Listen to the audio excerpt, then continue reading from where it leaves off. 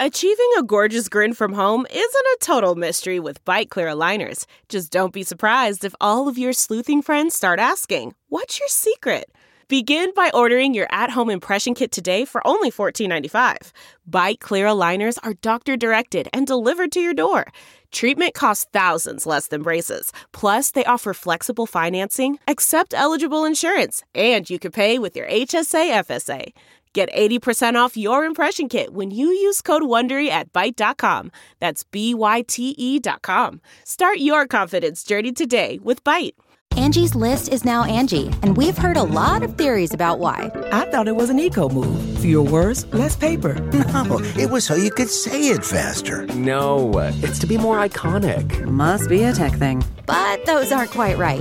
It's because now you can compare upfront prices, book a service instantly, and even get your project handled from start to finish. Sounds easy. It is, and it makes us so much more than just a list. Get started at Angie.com. That's ANGI, or download the app today. I think that the Federal Reserve right now is painted into a corner in which it has to continue to buy assets to prop up equity markets, and almost has two new mandates to keep valuations of equity markets afloat, and at the same time suppress interest rates to continue to allow companies to borrow at cheap prices and the government to also borrow at cheap prices. It's a dynamic that we're seeing in which is an explosive mix for precious metals in general. It's a supercharged environment for precious metals in my view. Any alternative for the monetary system, which Bitcoin would be part of that too. Welcome back to The Breakdown with me, NLW. It's a daily podcast on macro, Bitcoin, and the big picture power shifts remaking our world. The Breakdown is sponsored by Crypto.com, Bitstamp, and Nexo.io, and produced and distributed by CoinDesk. What's going on, guys? It is Friday, September 11th, and today I'm really excited to share a conversation with Tavi Costa. You may know Tavi from his Twitter, where he's absolutely prolific, or even from his Instagram, where he is valiantly trying to make Instagram macro a thing. He is a super sharp, high-level market observer. He's a portfolio manager at Crescat Capital. And in this conversation, we discuss the credit exhaustion moment in the engines of global growth, the race to the bottom for fiat currencies, the explosive moment for precious metals, and of course, I ask him his thoughts about Bitcoin. There's no brief today, just this great interview, so I hope you enjoy it. All right, we are back with Tavi Costa. Tavi, thanks so much for joining today. Thanks for having me. Look forward to this conversation. Awesome. So let's start, I guess, just for people who aren't familiar with you, quick personal background and where you find yourself in the macro world today. Sure thing. So I am actually in Denver, Colorado. I was born and raised in Brazil. I moved to the U.S. maybe 10 years or so ago to play tennis in college, finish up college, and start working at Crescat Capital. It's a global macro hedge fund. I started actually as an intern back then, and kind of build up my way into a portfolio manager position. I started from more covering emerging markets and then global macro, and then graduated to more the portfolio side of things, along with Kevin Smith, the co-portfolio manager with me, and then became a partner as well. We here at Crescat have 5 strategies: a global macro, long short, a large cap. And then we have 2 other projects or strategies focused only on precious metals. One is a hedge fund, another one is a separate managed account, and that kind of gives you an idea of our views. That's super helpful, right? That's a good setup for checking out what people are doing and actually spending their money on, rather than just what they're saying. But we're going to get a lot into what you guys think today, I think, for sure. So what I want to do is, you guys have a great, recently published piece, titled "A New Bull Market for Precious Metals." And I want to come to that, but I want to kind of back into it almost by zooming back to 2019. For folks who are in the crypto or Bitcoin space, you were on Palm's podcast then, you did a number of different shows. So, people might be familiar with your take then, but it wasn't like you guys were really confident around the larger macro backdrop going into 2020. So maybe let's go back to 2019 and, even before COVID-19, what was giving you pause in the larger global economic environment? Sure. I think the one of the biggest things that gave us a high conviction of this whole idea, especially of buying gold and selling stocks, which we became big proponents of that idea, it was the yield curve inversion issue. We did a lot of comprehensive research on that, and what we found out is that when you look at, instead of one or two or three spreads in the yield curve, we decided to do more of and look at all of them, all the possible calculations, which are 45 spreads. And the percentage of those that are actually inverted. And back then, what we figured out was that somewhere close to 60% of those spreads are actually inverted. And back then, if you do an empirical analysis of what types of assets that tend to perform well during those periods, number one is that, first of all, it's a huge warning signal for recession. It was proven again correct. The second thing was that gold starts to perform better than stocks during those periods that we have those inversions, especially at times when you have this commodities to equity ratio so out of balance, which in this case today we have this ratio somewhere close to a 50-year low. Every time we had a low in the past was also marked by a significant run up in gold prices and other commodities too, but usually led by the precious metals space. More fundamentally speaking, I think we saw a lot of earnings in corporations here in the U.S. is starting to contract already. We had Japan's GDP was already contracting in the fourth quarter. We have the labor market starting to show some issues too, and job openings are beginning to drop on a year-over-year basis. We have some unemployment rates beginning to rise. I love looking at the delta, or in other words, the change in unemployment rates, because I think it's a very good coincident indicator that you can use. And what you find there is that a lot of if you divide it by states, there was a lot of states that were already rising in those metrics. And so if we had earnings beginning to fall, in which would it at some point start having an impact on labor markets. Labor markets are perhaps close to a peak level at the time and beginning to fall apart. And those are all very important macro signals. Now the other thing that was very important was consumer confidence was at all-time highs back then. And those are all very important contrarian indicators of what was happening back then. At the same time as we have valuations getting larger and larger, nowadays even larger, given the monetary policy response we've had since the COVID. And so that's kind of how we began to really dive into this precious metals part of the trade, which was, this whole idea of the yield curve inversion led us to look at the gold to S&P 500 ratio. And a lot of people, when they think about gold, they think it's only gold, and it's not. I mean, we're looking at the most asymmetric bets you can get into gold, and most asymmetric bets you can get into shorting stocks and most overvalued stocks you can find, rather than just buying gold and shorting the S&P. So I think that's kind of how we develop our thoughts about the markets and where we are today. Super interesting. So I want to go back to a couple things. It was funny, actually, when I was thinking about questions to ask you, part of the challenge right now is it's like that question that I asked, right? What was giving you pause? It's almost easier to ask what wasn't giving you pause, what isn't a cause for concern right now in so many ways. But I want to hone in on that, the contrarian indicator of consumer confidence. Just for people who might not be familiar with why that might be a negative signal, what is sort of the history of that as an indicator for you? I think there's so many things. Number one, it's the same idea with peak earnings as well. We had margins are at their highest levels, and usually you hear a lot of bulls or optimistic views in the markets of margins are great right now, but when and that's the point. I mean, you can't have another positive surprise to really continue to lead to higher prices for assets in general. And it's the same idea with consumer confidence. If you chart consumer confidence with the S&P 500, you can see very clearly that when consumer confidence is at a peak, usually you're at the peak of the market too. Nowadays, actually, consumer confidence is absurdly low. And again, those are all, that's why I think it's important to look at an aggregate of a lot of macro indicators to have an opinion. I've never seen, for instance, a bull market at its very early stages for equity markets with record valuations.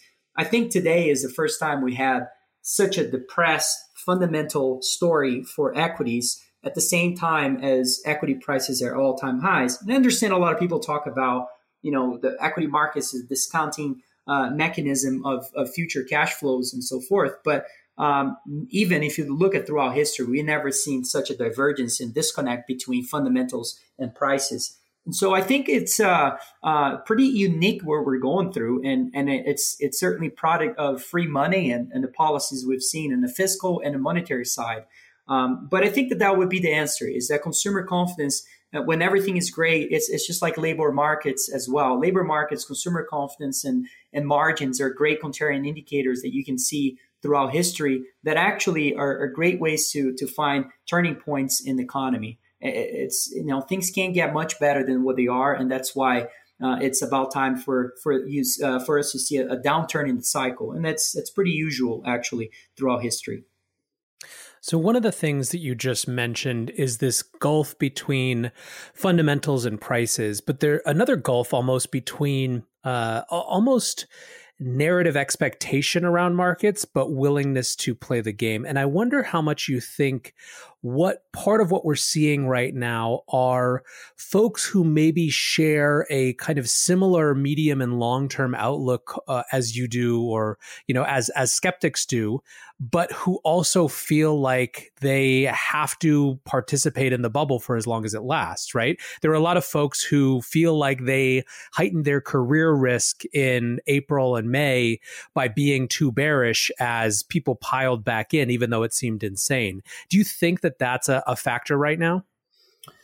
Yes, we were also very bearish still at the March lows, by the way. And even though we cover a lot of our shorts, and we were short the entire year, we've been short the entire year, and our precious metals side of things worked out very well. But this buy the dip mentality is still, very strong in a narrative that had worked incredibly well throughout the years. And I feel like what we didn't have so far was the retail investors becoming more or participating more in this market.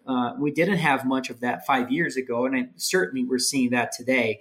Again, I think that's all linked to the policies we've seen so far. The amount of people that are unemployed but making more money than they used to when they were employed is astonishing, and certainly having an impact in equity markets. Sure, retail investors don't move the market the same way that institutions, but certainly there is an euphoric narrative being in the markets in general. I think what a lot of people are missing, in my view, is more of the structural problems in the economy related to the debt problems that we have in corporations and the government as well.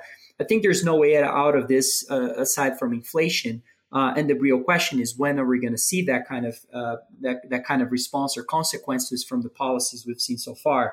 I think that the Federal Reserve right now is painted into a corner in which it has to continue to buy assets to prop up equity markets. It almost has two new mandates: is to keep valuations of equity markets afloat, and at the same time suppress interest rates to continue to allow companies to borrow at cheap prices, and the government to also borrow at cheap prices. And so I think this is all happening at the same, which I call this it's a dynamic that we're seeing in which is an explosive mix for precious metals in general. It's a supercharged environment for precious metals, in my view. And any monetary, any alternative for the monetary system, which Bitcoin would be part of that too. I hope I answered your question, but I think this is a little bit of how the macro scenario is playing out today, in my view. Yeah, so it's interesting. So I want to maybe let's go into this new bull market for precious metals thesis, give you a chance to actually articulate it in full. But I want to highlight that you had a great line in that, which you just echoed, which was financial markets simply cannot withstand higher interest rates. We believe the Fed has been forced into a new mandate to suppress yields at all cost. And I think that idea of forced into a new mandate is really resonant. But maybe you could just kind of share the overarching thesis of this piece. Absolutely. It's funny to look back in history of central banks and how their mandate was always inflation was always a huge part of their mandate. And what is interesting is that, interest rates in general were actually set according to the how scarce in general was the amount of gold. And if that was the case today, we would see gold, and interest rates at much higher levels. I think that what is happening with this new bull market for precious metals is certainly the supercharged environment is what leads to everything. It's this expansion of the monetary base from the Federal Reserve in order to buy assets in general, especially government bonds, in which we would expect that to suppress long-term rates at the same time as you expand monetary base, and that creates this explosive environment for precious metals in general. At the same time as you have precious metals as an asset class, being out of favor for so long, in decades in the 70s and 80s, precious metals was a huge part of portfolio construction, and nowadays it's all about risk parity. And I think that that's about to change. There are other situations in which how do you look and how do you value precious metals in general to really come up with the thesis that we're in the early stages of a bull market. Well, I think that the best way is to look at the alternatives of assets, and one of them would be equities. And when you look at equity earnings in the real terms, in other words, subtracting by inflation rates today, there's many ways to look at inflation rates by 10-year break-even, which is inflation expectation. You can look at CPI. You can look at median CPI. There's plenty of ways you can see that we're at decade lows in terms of real earnings yield for equities today. And every time we reach those levels in the past of extreme lows, gold actually outperform equity. So that's number one. Corporate bonds are also, if you look in real terms as well, I just put out a chart on the Twitter on that. It's very interesting. It's an unprecedented lows today in terms of in real terms. It's at a negative level, and it's insane. Conceptually, people are giving money to corporations at record low yields or less than inflation rate for companies that are absurdly leveraged today in historical levels. So that part makes no sense. And the only reason why we're seeing this is because of manipulation of governments in general. Well, the government on its own, it's absurdly leveraged, and at the same time is it being able to borrow money at record low cost of capital. So I think this is all coming along at the same time as you have this lows in commodities to equity ratio, which was a huge reason why we haven't seen inflation, in my opinion. And it's a major reason. The last decade or so, we had oil, iron ore, copper. Everything was down essentially throughout the whole decade. And that certainly has an impact on product and service costs in general. I think I highly doubt that the next decade, the next 10 years will look the same way. I don't know when it's going to happen, but I think hard assets are going to start outperforming, and that's going to create an inflationary environment and give another reason for people to look for any investment that serves as an alternative of the monetary system. But the other part that I think is huge is on the whole supply and demand function of precious metals. When you look at gold today, there is a lack of investments on exploration, and also we haven't seen almost no discoveries in the last decade or so of gold and silver. And this sets up a very bullish scenario. When you look at the capital spending of the whole mining industry, it's the first time in history that CapEx in aggregate has been diverging from metal prices. If you look throughout history, when metal prices rise, miners tend to get very optimistic, so they spend more money. And that's not the case today, because we went through a 10-year bear market for precious metals, stocks in general. And what's happening is that a lot of them actually had to become a lot more conservative. So we've seen clean balance sheets across a lot of the miners. We're seeing no equity dilution as we've seen in the past. And those, that the whole industry has a very bad reputation of being capital destroyers. I think that's, unfortunately, a lot of people are seeing that and not seeing an opportunity in the following months or in years for this whole industry. And I think that this is changing. I think actually that industry looks a lot cleaner in terms of balance sheet and a lot stronger than a lot of other industries and sectors in the whole economy. I think there's a big chance this might be the new growth stock environment is going to be in the mining space in general, because there's no fundamental growth in any other sector of the economy. But that, this would be probably the premise of a lot of our views. aside from what's happening in the government with a part of another technical issue with treasury issuance that I can get into too. What's going on, guys? I'm excited to share that one of this month's breakdown sponsors is Crypto.com. Crypto.com offers one of the most cost-efficient ways to purchase crypto out there, as they've just waived the 3.5% credit card fee for all crypto purchases. What's more, with Crypto.com's MCO Visa card, you can get up to 10% back on things like food and grocery shopping. When you buy gift cards with the Crypto.com app, you can get up to 20% back. Download the Crypto.com app today and enjoy these offers until the end of September. Bitstamp is the original global cryptocurrency exchange. Since 2011, Bitstamp has been the preferred exchange for serious traders and investors, trusted by over 4 million customers, including top financial institutions. Bitstamp is built on professional-grade trading technology. Their platform is powered by a NASDAQ matching engine, and their APIs are recognized as the best in the industry. Download the Bitstamp app from the App Store or Google Play, or visit bitstamp.net/pro to learn more and start trading today. That's bitstamp.net/pro. In this crisis, many investors aim to keep and grow their digital assets. Others seek to maximize the yield on their cash. Nexo allows you to achieve exactly these two goals. The company offers instant crypto credit lines against all major cryptocurrencies, with interest rates starting from only 5.9% APR. Nexo also lets you earn up to 10% annually on your fiat and digital assets. What's more, interest is paid out daily, and you can add or withdraw funds at any time. Get started at nexo.io. I want to kind of highlight a point that you made because I think it's really important. Most people who are just kind of passive observers of this tend to lump precious metals in simply the safe haven bucket, right? And part of your argument that I think is really important is that there is a narrative shift happening where people aren't just looking to that sector as a safe haven, but as a new sort of source of growth and value. And part of that has to do with the comparative underinvestment in kind of the industries that surround it, right? Yes, absolutely. I think a lot of investors have been looking at the traditional tech stocks as a growth environment, which certainly, there's a lot of software companies that have been growing at very attractive levels and rates that we haven't seen in other industries. The problem is those multiples that they've been put on and priced in the markets are absurd. Some of those trading at 50 times what they are projected to make in sales in 2021, 2022.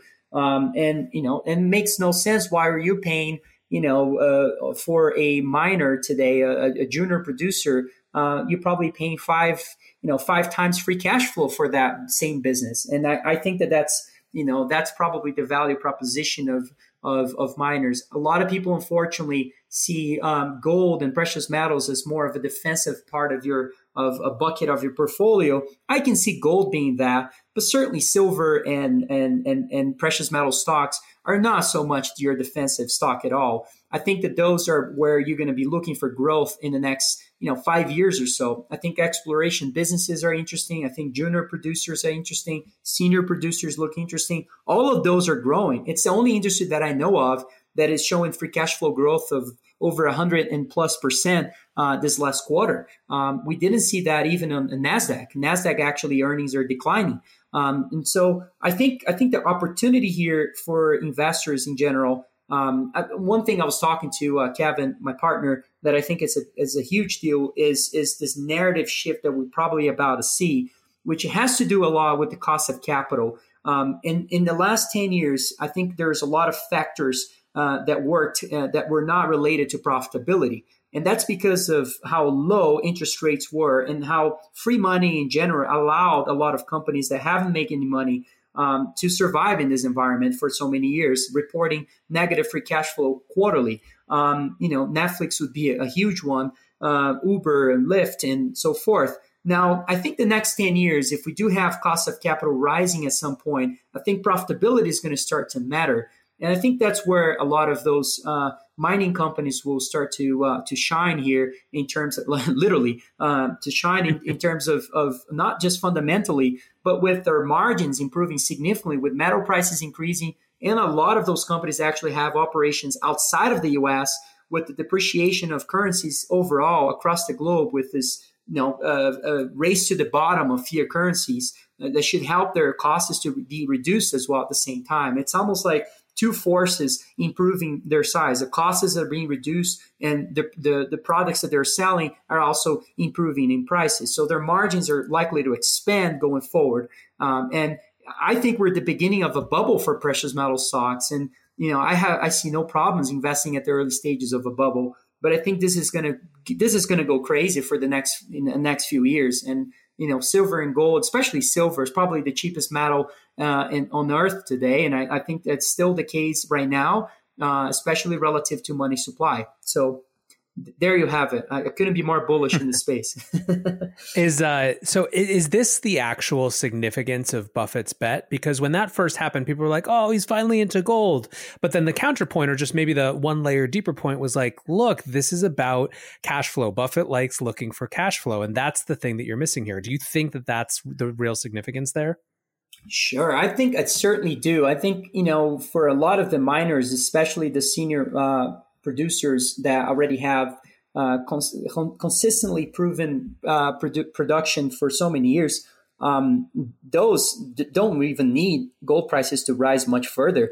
Right now, those guys are extremely profitable, and especially because they went through a period when they had to be reducing costs, and so their margins are at this levels are supposed to to be expanding significantly.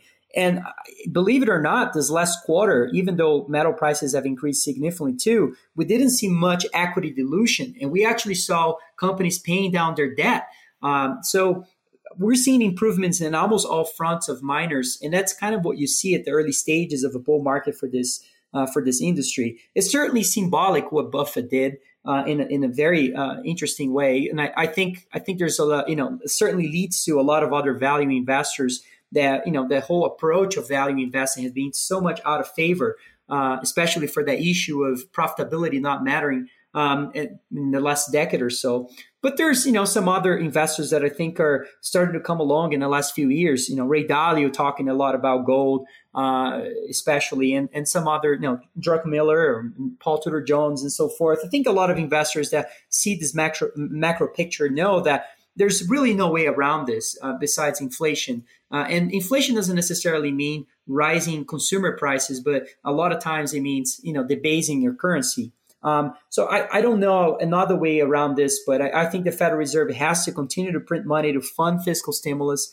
I don't see the situation improving anytime soon. And the big risk for all this, there's always a risk, is if we are in the early stages of a bull market for equity markets in general, and also for the beginning of an economic cycle here, which I don't think we're going to see organic economic growth in the next few months, given the levels of debt that we have reached, especially after the pandemic. And so, it's very difficult to say. I think we've reached a credit exhaustion moment here, globally speaking, especially at the engines of the world in terms of global growth. China, US, Europe, Japan, Australia, Canada, all those are highly indebted. And the emerging markets obviously don't have, can't really handle anything in terms of growth globally. So I think that those economies have reached absurd levels of debt, and it's going to be very difficult to see organic economic growth to really disrupt this bull market for gold, silver, precious metals in general. So let's talk a little bit about silver, because like I said, I think even folks who kind of passively follow gold might not have a sense of where silver fits into this whole picture. You called it the most undervalued precious metal in the world. Could you expand on that just a little? Yes, I think silver has so many attributes to why it's cheap today. You can look at first relative to money supply, and that's one way to sort of price silver. And you can see silver relative to M2 money supply today is at near record lows. When you look at that versus, let's just say, equities, S&P 500 versus M2 money supply, you see quite the opposite. You see, a peak that is actually retesting the tech bubble levels. Now, you can also see another way. If you look at silver relative to Russell 3000, is also at a double bottom today, in which it also reached that same level back in the tech bubble situation. There's a lot of similarities in terms of valuations of tech, of the tech sector relative to the tech bubble. Another situation that is important to point out is the gold to silver ratio. During 2011, at the peak of the 2011, we got close to 31 at that ratio. We are so far from that right now. And I think we could, there's significant growth for silver relative to gold as well, which I think could be huge. And when you look at this parabolic move that we have started to see recently on silver, when you look back in the late 2008, when we had the Federal Reserve printing somewhere close to close to $1.2 trillion in 4 months, silver went parabolic for the next 2 years or so. I think there's a huge probability that could happen again. The difference is that, we're today in terms of gold to silver ratio at much, much lower levels, or higher levels, I should say. And so the opportunity I had for silver, it's much more depressed than it used to be in '08.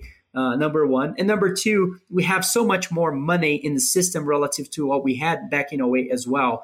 So, and again, it goes back to the valuations of equities, in which, the lack of opportunity of assets that can provide growth in an environment where we have, negative interest rates across the globe, over $15 trillion of government, of sovereign debt, trading with negative interest rates. That makes investors look for appreciation of prices, investing for appreciation of price versus interest rates in general. So I think that, gold and silver will begin to really become part of especially large allocators such as pension funds and so forth that have not really invested in places like that. And, silver miners, just silver miners have, they're gone. A lot of those guys used to have their names, silver used to be all over company names, and they all had to change their names to, precious metals, focus rather than silver. First of all, it's very difficult to find, a very pure silver producer across the globe today. A lot of that is through byproduct, and a lot of those actually came from copper mines that have closed down recently. And silver does have this more industrial aspect to it, and the whole reason why is more industrialized is because of the price. If the price of silver goes up to $50 an ounce, you can be sure that that's not going to be as cyclical as it had been in the past. It's going to become more, it's going to bring more of its monetary system aspect to it versus its industrial side of things. And it will become more of a safe haven as gold has become throughout the years. And it's important to remember, silver was a huge part of the monetary system centuries and centuries ago, especially during the early stages of globalization, in the beginning of the history of economics in general.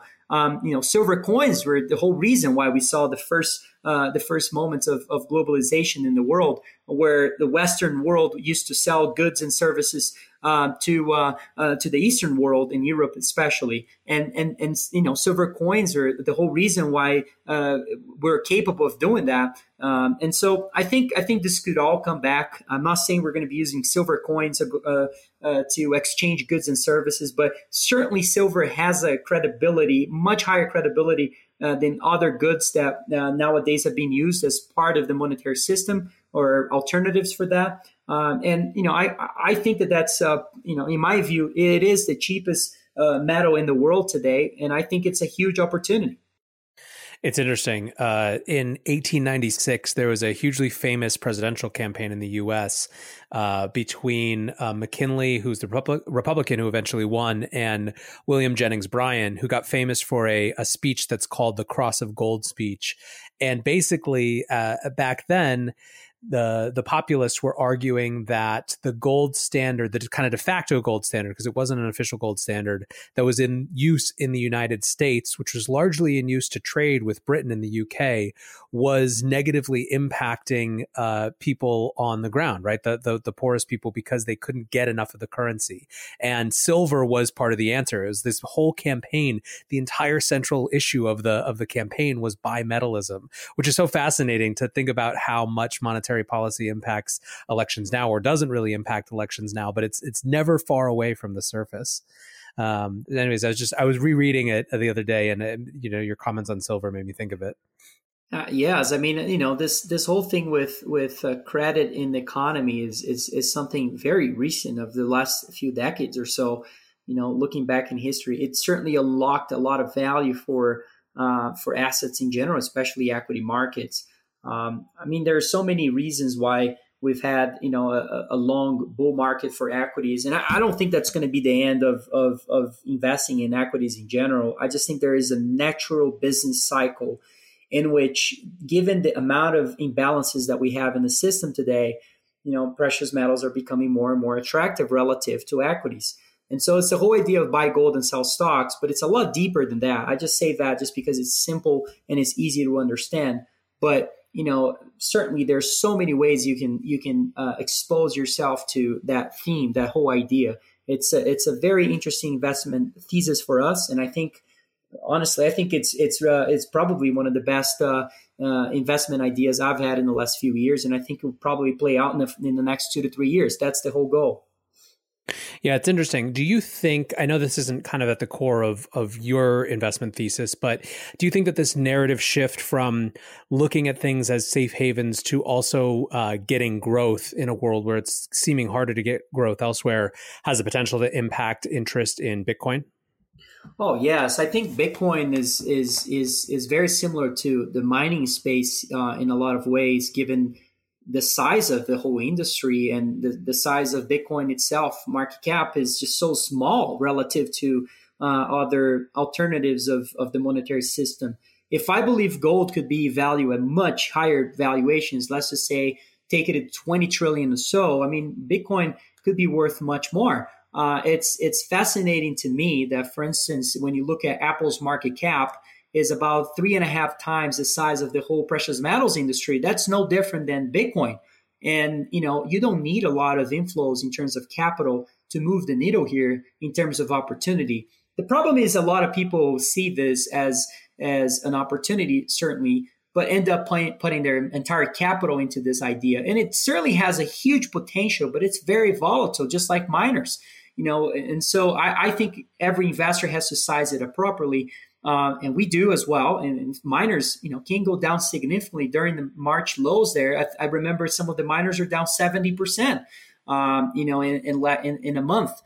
Sure, it was a very unprecedented type of drop in equity markets and financial markets overall, but and it could happen again. But I think that is a very interesting opportunity for investors in general. Why would you ever, I'm not, and this is not to bash Apple by no means. I really think Apple is actually one of the best companies that we're seeing out there in terms of, free cash flow yield and the multiples that we're seeing, even though it hasn't really grown its bottom line as other companies have. But the whole point here is, I just believe that the potential, the asymmetry for those trades of Bitcoin and especially precious metals miners in general is very, very interesting. The one great thing about miners is the history that you can get data, for decades and decades ago, and you kind of know how that actually works out in the past. I mean, during the periods of confiscation of gold back in the Great Depression or so. Now, how did gold perform or silver? Well, a lot of people started to buy silver at those times and also began to buy miners. Miners actually disconnected from the equity markets back then, which is very interesting. It's a thesis that no one believes today. Everyone thinks that if the equity markets falls apart, miners will fall apart along with it. Sure, it's very possible, but there is a huge opportunity here that this disconnect could happen again. And I'm not calling for confiscation of gold again. I'm just saying, as investors begin to really realize the asymmetry to the trade and the opportunity of fundamental growth going forward, I think the mining industry, could certainly, and Bitcoin could certainly disconnect from equity markets in a huge way. And I don't know if it's going to be a lost decade for equities. I don't want to be coined saying anything like that because who knows? We could be, who knows if we're going to have a hyperinflation environment. I don't know how the Federal Reserve is going to continue to react in the following years. It's been pretty extreme what we've seen so far, with companies already outperforming hyperinflated Venezuelan stocks, which is crazy. Tesla just did that in the last year.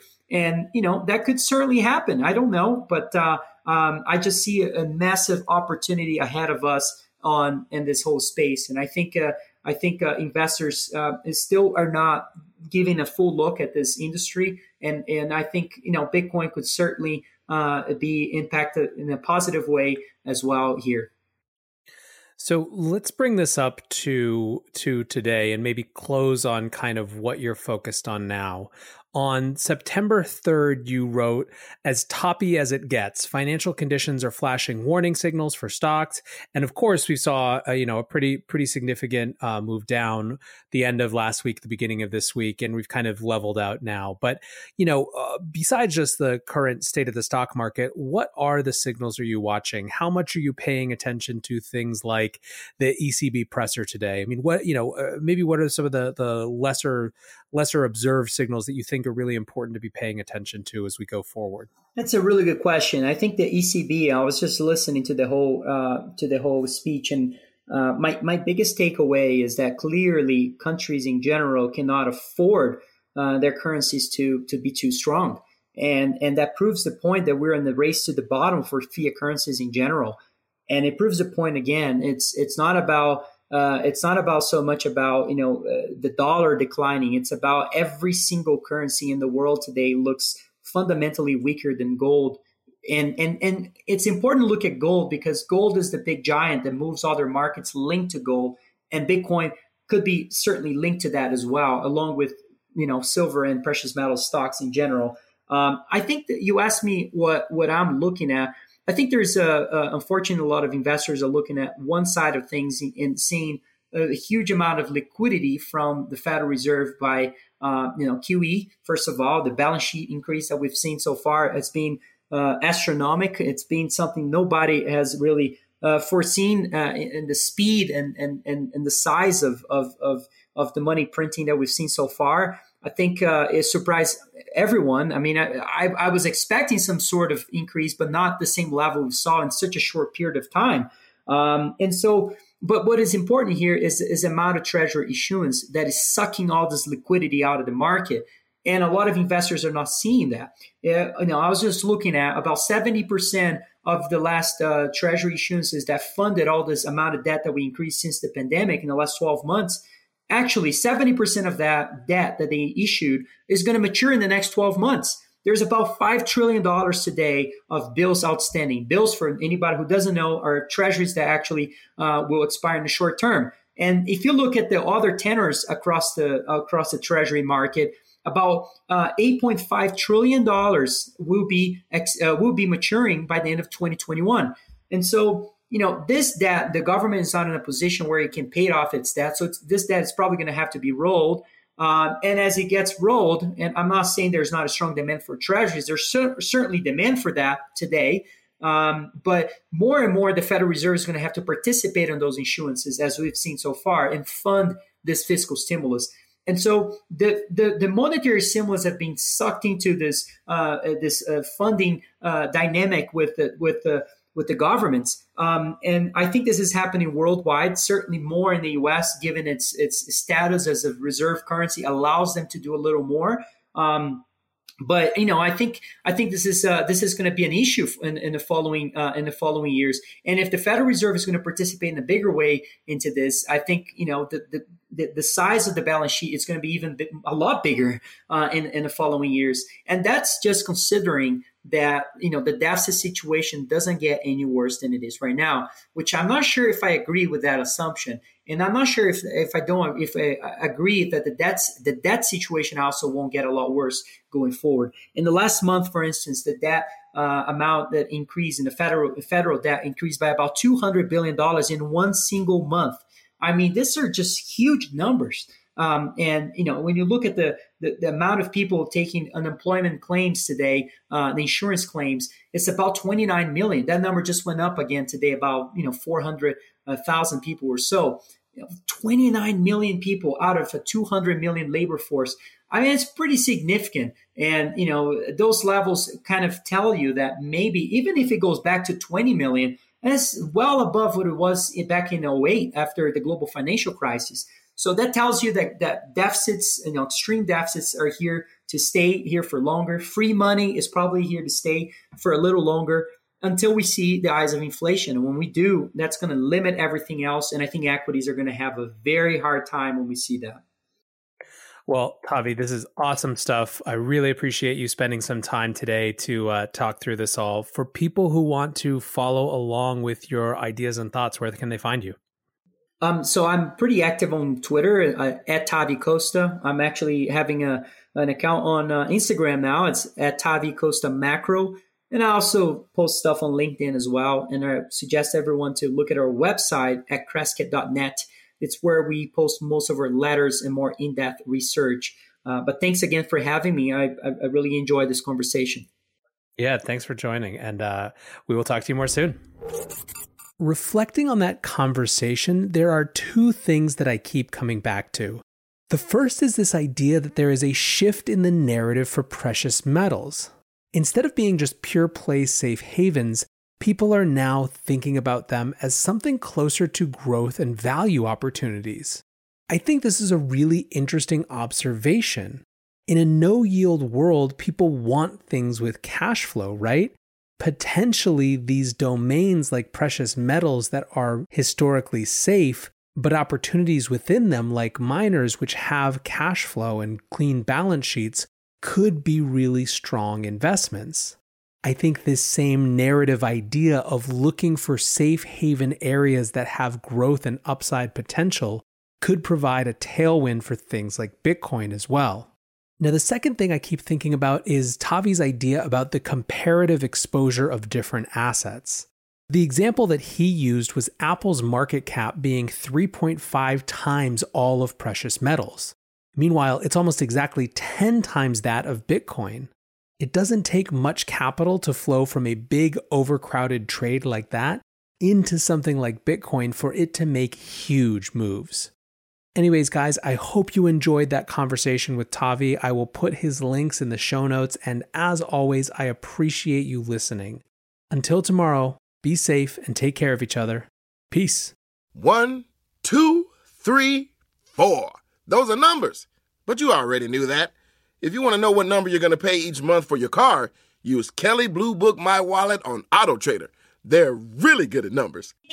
AutoTrader. You know how to book flights and hotels. All you're missing is a tool to plan the travel experiences you'll have once you arrive. That's why you need Viator. Book guided tours, excursions, and more in one place. There are over 300,000 travel experiences to choose from, so you can find something for everyone. And Viator offers free cancellation and 24/7 customer support for worry-free travel. Download the Viator app now and use code Viator10 for 10% off your first booking in the app. Find travel experiences for you. Do more with Viator.